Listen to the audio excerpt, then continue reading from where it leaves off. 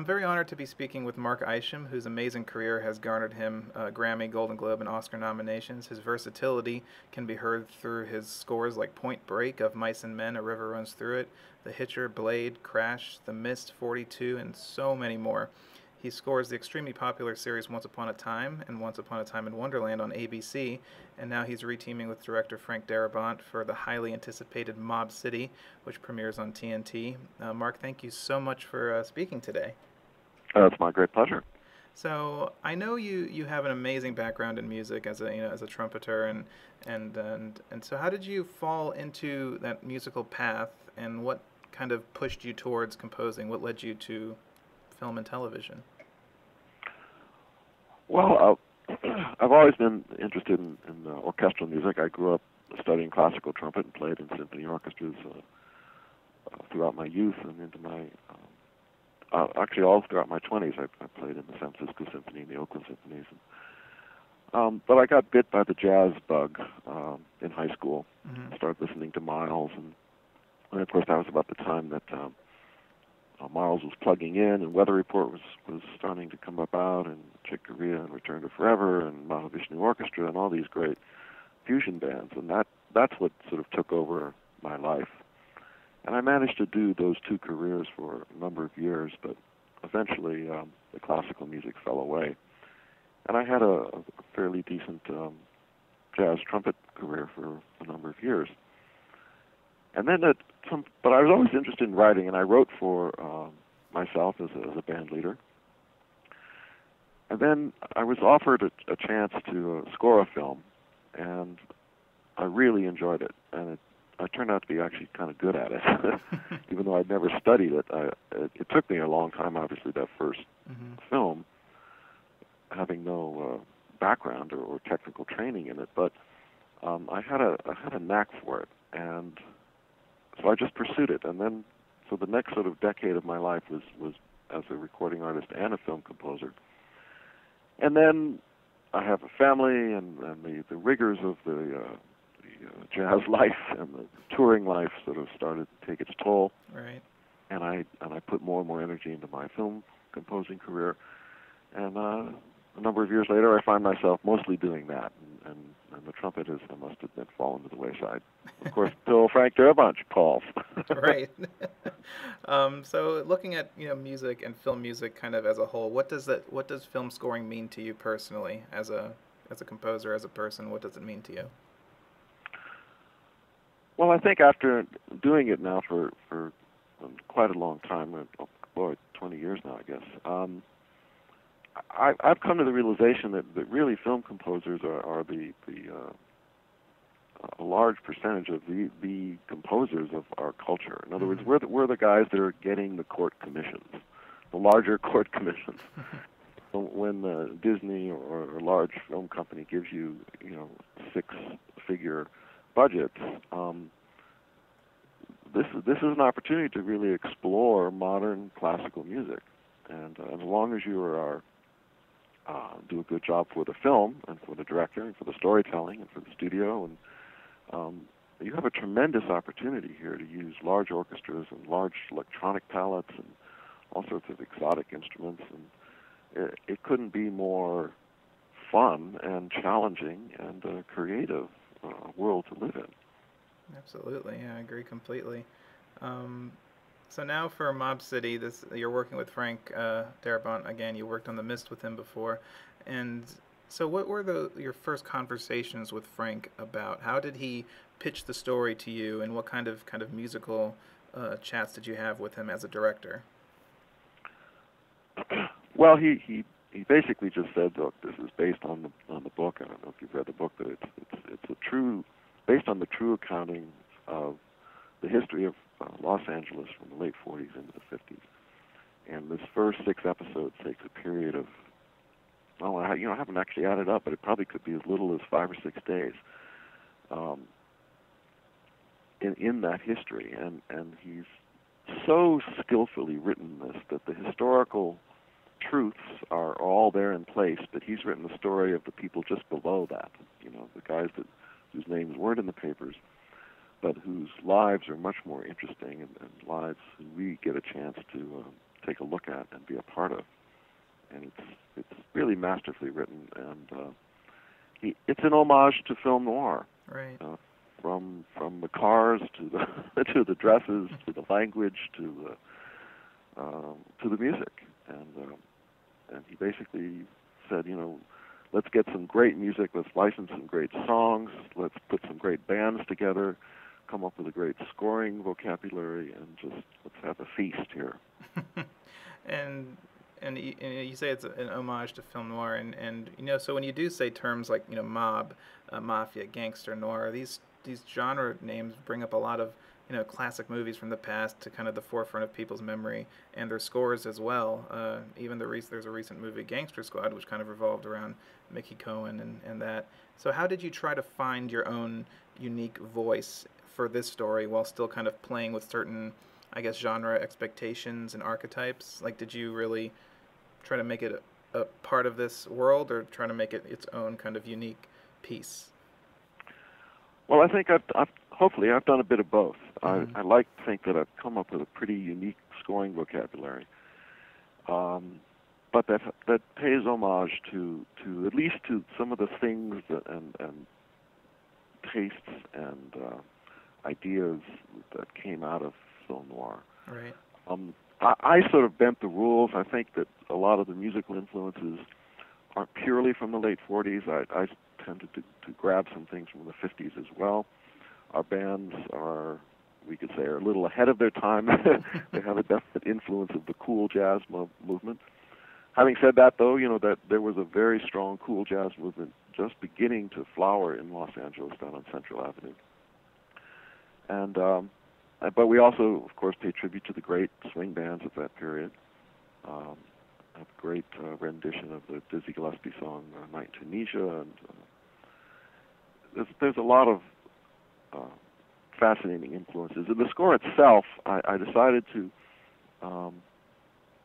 write for string quartet and sort of jazz rhythm section, but not playing jazz. In other words, a drummer playing cymbals with mallets, the bass player sort of just hitting single notes and hitting the bass. A little bit of that sort of musique concrète idea slipping into the whole thing, which of course blossomed in the 50s, but I took the intellectual conceit that it was being thought about in the 40s. Paired pianos, things like this, things that Bernstein would have loved, and compositionally, probably he was the greatest influence, because I feel he is sort of the father of modern American music in that sense. Absolutely. Well, that sounds fascinating. Wow, I can't wait to, because I haven't heard any of it, so I can't wait to tune in tomorrow night and check it out. And so now the format of Mob City is it's quite unique too. It's 3 2-hour episodes. So did you approach this as you would as 3 kind of 2-hour episodes or 3 2-hour movies, or did you kind of look at it as one big 6-hour story arc? Well, I try to look at it as much as possible in the one 6-hour story arc, although it's certainly structured like 6 episodes. Mm-hmm. Each episode has an ending, and I think it was a decision later on, once we were already into the 6-episode structure, to do 2 back to back. Okay. So I think there's been some reshuffling, but it can be broadcast anyway. It can be broadcast as 6 individuals. It can be broadcast as 3 2-hours, and but it's for TNT, so there are commercial breaks, and there have to be those moments where we come to a screeching halt and leave you on the edge of your seat.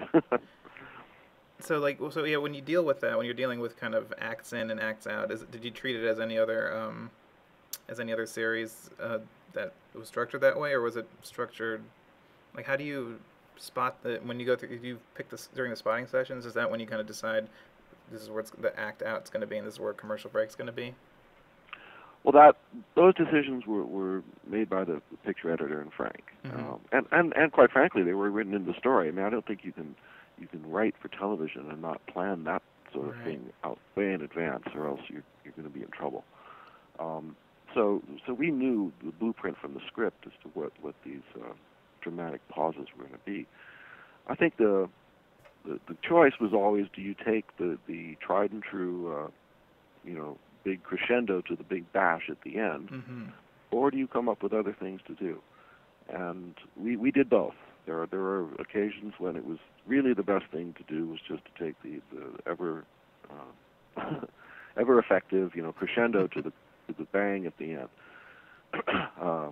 Sort of what the hell, what could possibly happen next? But then, as Frank pointed out, he said, "Look, we can't just do this every time. We need, let's try. Can we go out with a grin here? I mean, he would describe them in different ways. Can we wink here at the end, or can we just sort of slip out without even noticing?" And so there'll be times when we do approach it differently. So in the production timeline of this whole series, when did you come in and start writing music? Were all 3 episodes finished? I mean, the whole 6 episode series, was it finished, or did you come on as they were filming? Like, when did you start kind of writing music for this? I started quite early, and I think this is one of the really brilliant things that Frank had designed and even had written into the script. The music will start in a scene, and you will think that it is score. And it'll be playing, it'll play that scene, it'll even play the next scene, and then you'll cut to a club, and you'll realize what you've been listening to for the last 2.5 minutes is actually a live performance in that club. Oh, wow. So we did a lot of pre-recorded music, and then shot them live on in the club. But Frank always realizing, all right, so we want to be able to start this music earlier, so let's make sure that we shoot the scene so that this part of the song is playing there. And quite frankly, for me, who's not an experienced picture cutter, I was a nervous wreck as to how this was all going to be put together. I'd really just put my trust in him and just made the music as best I could, and recorded it with as much separation and flexibility as we could for him. But he worked it out. He and his picture editor, and then our music editor just did a fantastic job. And I think there's probably 5 or 6 times over the 6 episodes where he does this technique, and it's really a stunning effect. I love that. Yeah, I've. It's funny because that technique is usually used, I would say, in comedies a lot. That when they play with non-diegetic and diegetic music, where someone is giving a monologue and there's this very tense violin playing, and it pans and there's an actual violin player in the room. But I'm, excited to see it in a very dramatic fashion like that. That's going to be exciting. It's very exciting, and it really it makes the music such a major player of the storytelling, which without being intrusive, just being there and really making a large contribution. Absolutely. So now you're also scoring another very successful series, well, 2 actually, with Once Upon a Time and Once Upon a Time in Wonderland. So how do you handle 2 broadcast shows because they're airing at the same time? Are you actually scoring both these series at the same time, or is your schedule kind of worked out where you're not working on them simultaneously? Yeah, it's a leapfrog. I mean, the good news is on those shows is that it's the same producers. Mm-hmm. And several of the writers and several of the like post-production, the head of departments are the same for both shows. Right. So that they are aware that for them to keep their jobs for both shows, that there has to be a certain leapfrog in the schedule. And so the scheduling guru at the beginning of the season came up with a schedule that works, and we all signed off on it. And it's not without its challenges. But it has worked out.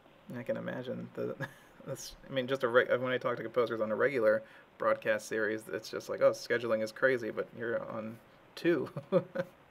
Yeah. But since these shows kind of deal with magic and curses and fantasy elements, yet all these characters kind of existing in the real world as well, was it a challenge to nail down the sound for Once Upon a Time and its characters?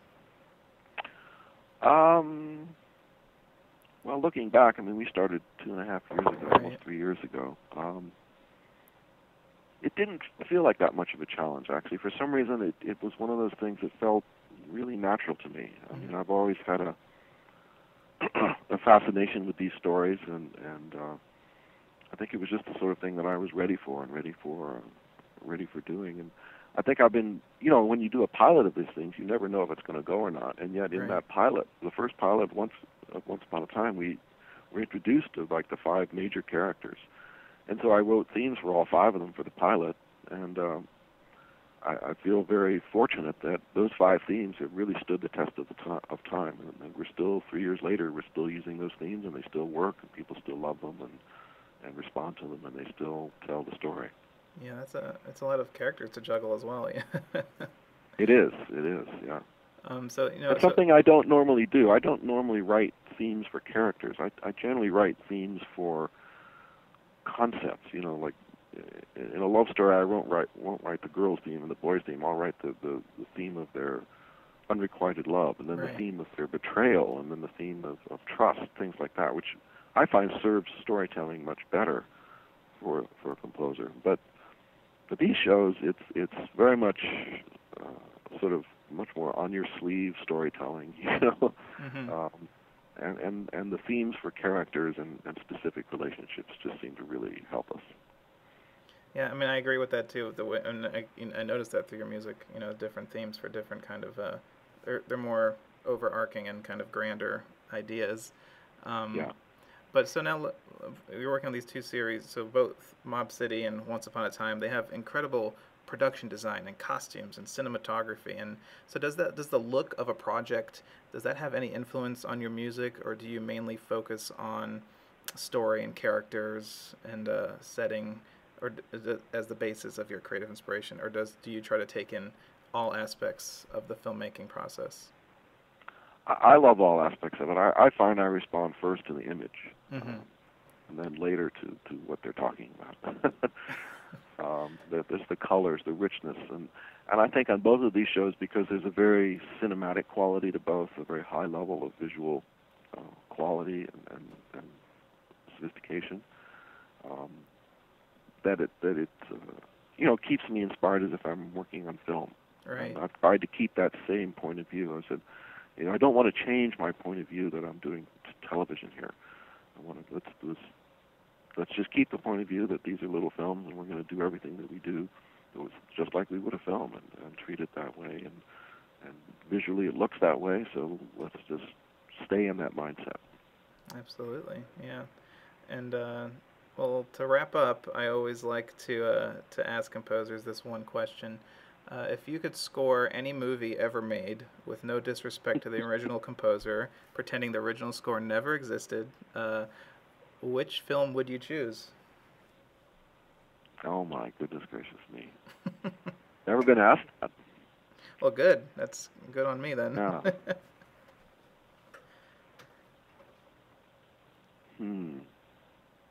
Well, this is I'm trying to think why I thought of this, because I sort of took the flash answer right out of that I got, and I'm trying to think of why, if I can justify this choice. But for some reason, I thought The Matrix. Oh, okay. And I just think when I first saw the first Matrix movie, it sort of shook me. But I thought this is the movie that I've always thought should be being made. It's big, it's commercial, and yet it operates at many levels. It's science fiction, it's fantasy, but there's this sort of spiritual metaphor to the whole thing at the same time. And no disrespect to Don Davis, because I love what he did. Oh, it's brilliant. It's a brilliant score.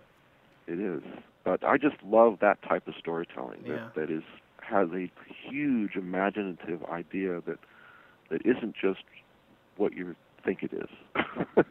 That's more, and therefore you could sit after the movie and discuss it for hours as to what do they really mean by this, and what are we supposed to come away thinking. And yet at the same time, my 16-year-old son can go and go through 3 bags of popcorn and scream and yell and have a good time. Well, that's a great answer. I don't think anyone has said the Matrix yet. And people always kind of reach back to the classics, but that's awesome. Well, that's a classic at this point. Oh, it's true. I guess that was 1999, so it's been a while. But Mark, thank you so much for your time. It was such a great honor and pleasure to chat with you today and get your perspective and point of view. So thank you again so much. It's my pleasure. Thank you.